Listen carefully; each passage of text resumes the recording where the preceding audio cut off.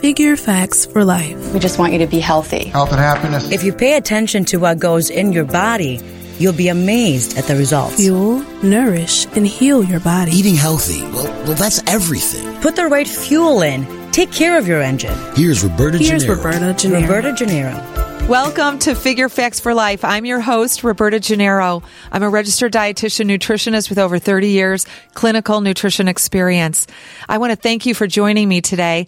I have Dr. Jessica Dunne on the line. You know, I just wanted to bring her on to talk about juvenile diabetes, because this month is Juvenile Diabetes Awareness Month. And I think a lot of people are just not really aware of how prevalent it is and some of the latest research that's being done to hopefully prevent type 1 diabetes in children.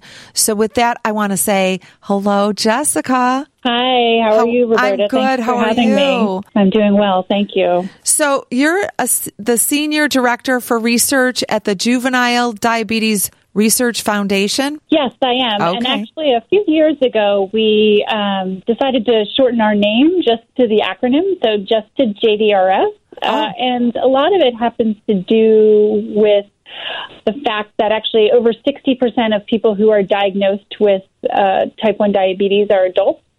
And so we wanted to really represent all of the type 1 community. And as, you know, kids who get diagnosed grow up, they become adults too. So actually the vast majority of people living with type 1 diabetes are adults. So, you know, wow. we sort of shortened our name to account for that fact, just to the acronym. So if you think of like the YMCA or something similar, we're just known by our acronym now. I see. So, one of the things that you're doing with them is you're leading their prevention program, I understand. Mm-hmm. Yes. And can you tell us a little bit about what that means and what type of research you support? Sure, thanks. So we at JDRF really are focused on researching the entire lifestyle of type 1 diabetes, from its earliest origins to the complications that often arise from having type 1 diabetes for decades. And so within the prevention program, we are really interested in preventing type 1 diabetes. So we look at all sorts of different facets of how and why type 1 diabetes develops, and ways to screen for type 1 and ways to better diagnose type 1 diabetes, and ultimately better ways to prevent type 1 diabetes. So we have a number of programs ongoing within the prevention portfolio, and we often get asked, before I get into what we're doing, we often get asked by people in the community, why should I care about prevention? And I think there's a number of reasons why people should really focus on prevention of disease. I think, first and foremost, from a biological perspective, it's probably easier to prevent diseases than to cure diseases, but that doesn't mean that we're not actively trying to figure out how to cure type 1 diabetes as well. We actually think that a lot of what we're understanding about how and why disease develops will ultimately lead us to a cure for type 1 diabetes. So as we're learning about the progression of disease, we learn what the triggers are, and we think that will ultimately help us cure type 1 diabetes as well. And the second piece is that family members, so people who already have type 1 diabetes history in their families, are 15 times more likely for their family members to have type 1 diabetes. So it's really important to people living with type 1 that the future generations also, are prevented it from ever getting type 1 diabetes as well. So we have a large focus on, again, prevention for those reasons. Right. And then within the portfolio, we have a number of different programs as well that I'm happy to speak about, the specifics of what we're interested in. Well, and what we can do, too, is give our listeners the information that they could reach out to the organization for more detailed information, because we have a limited time. But I mean, I'm sure you guys have a wealth of information and knowledge in this area that really can help somebody that is looking to prevent it for their family or, just really manage the type 1 diabetes. So, I mean, as a registered dietitian, I've helped individuals over the years manage their diabetes, and it's really powerful what you can do through diet. But with type 1 diabetes, unlike type 2, type 1, you require replacing the insulin the body is not making. And oftentimes with type 2, that may not be the case. Some type 2 diabetics end up on insulin because of mismanagement, right? So, or the pancreas just putters out. But what do you think is the most exciting thing happening in the prevention research today? Because I'm all about, gosh, if you can prevent this, disease, this condition, it would be great for the people, the families that have been dealing with it for decades and centuries, years within their families. I think that's all that's right. And I think that's a really difficult question to answer. What is the one thing that's so exciting? I think one of the something that made a splash recently was at the ADA meeting in June in San Francisco. A company and a group called TrialNet and the company that's backing the drug, Provention, not to be confused with prevention, announced the results of a trial looking at a drug candidate to delay type 1 diabetes onset. And so it was really exciting because for the first time we've been able to show that there's a drug that can delay the diagnosis of type 1 diabetes. And then just recently they were announced, the company, then the drug was announced that they have breakthrough designation with the FDA, which means that it's intended to apply that the drug is really, for lack of a better word, a breakthrough, or that there's really a lot of evidence suggesting that the treatment is efficacious for type 1 diabetes, and it gives them priority to these drug candidates with the FDA and opens up a lot of doors in terms of getting the therapy across the approval sort of goal line. And that's really exciting because, we have long thought that preventing type 1 was feasible, but now to actually have clinical evidence showing that we can delay the diagnosis has been really exciting. We talk a lot about prevention overall, and while that's our ultimate goal, I think in the short term, we also talk about delaying type 1 diabetes. So if you look in the U.S., for example, the average age of onset, depending on what database you're using, is about between 7 and 14. Okay. And so we know also that, that type 1 diabetes is hard to manage over the adolescent years for all the same reasons that adolescence is hard to manage. So all the, physiological changes, the brain chemistry changes, the societal pressures. And so if we can think about starting to even delay the diagnosis, get kids past that hump of adolescence, we also know that the disease is much easier to manage post the adolescent period. So delaying is a really important first step, on the road to prevention. Right. Yeah. So what are the biggest unanswered questions in your field right now? I know I've heard that some people think that the type 1 diabetes comes from maybe like a virus attacking the pancreas or something like that, or, stress in the system.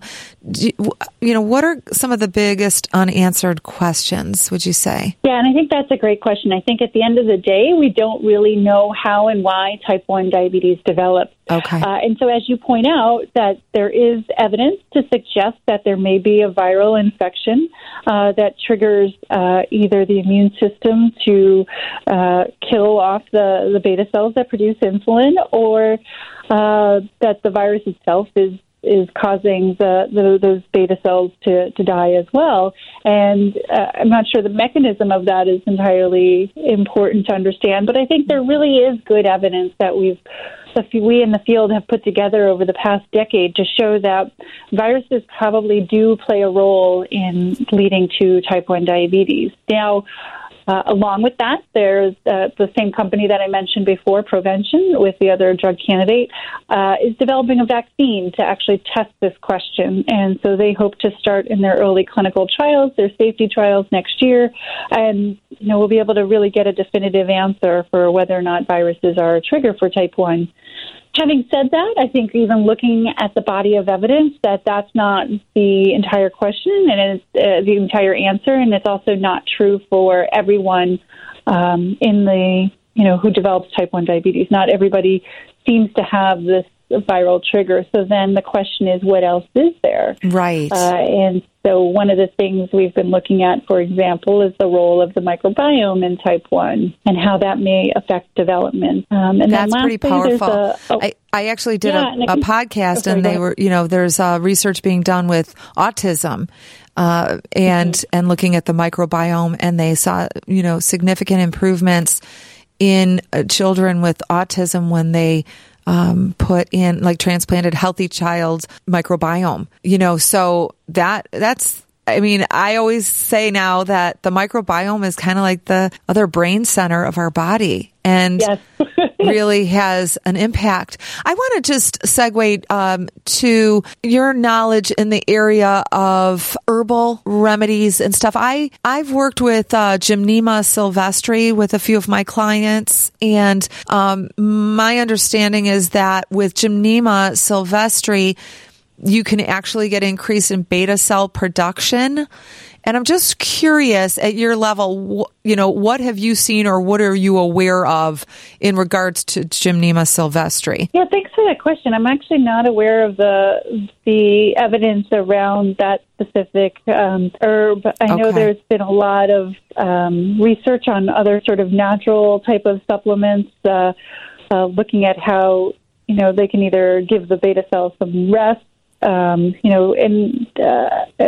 that nature. So that's particularly very interesting too, as well. And I think, if we go back to the microbiome type of thing, which is certainly a natural part of our body, there's been a lot of evidence suggesting that the microbiome does shift prior to diagnosis. And so trying to understand what is causing those shifts and whether or not there are changes that we can make. We know that diet, for example, is a key factor in shaping our microbiome, whether that can help change the trajectory, or whether there are, things like probiotics or prebiotics that can also help shift the microbiome to sort of a healthy state that would lead to alleviation of some of the stress on the beta cell.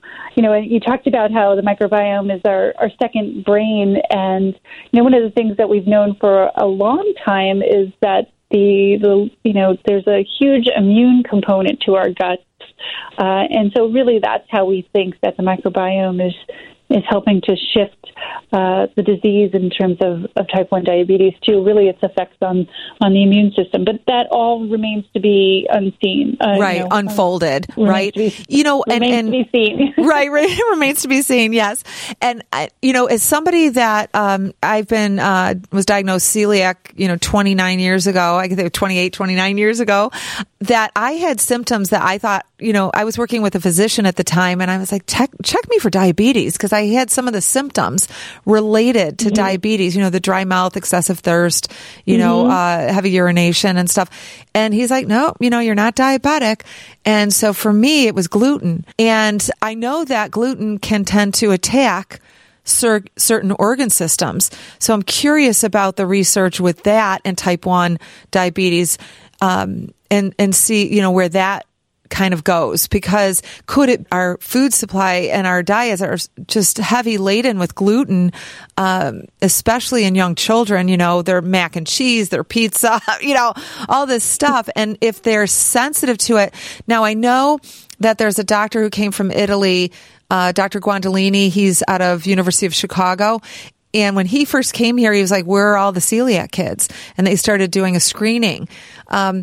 So screening younger could potentially catch children, if that's the culprit, if that's something that maybe was causing the attack on the pancreas and then manifestation of type 1 diabetes. Just kind of talking off the cuff, but I'm really excited about the research that you're doing and the research in this area. And I want to thank you for joining me today. This time goes so quickly, Jessica, but thanks again for being a guest on Figure Facts for Life. I'm Roberta Gennaro. Check us out on Facebook and Instagram at Figure Facts LLC, all one word. Have a great day, and ciao, ciao for now.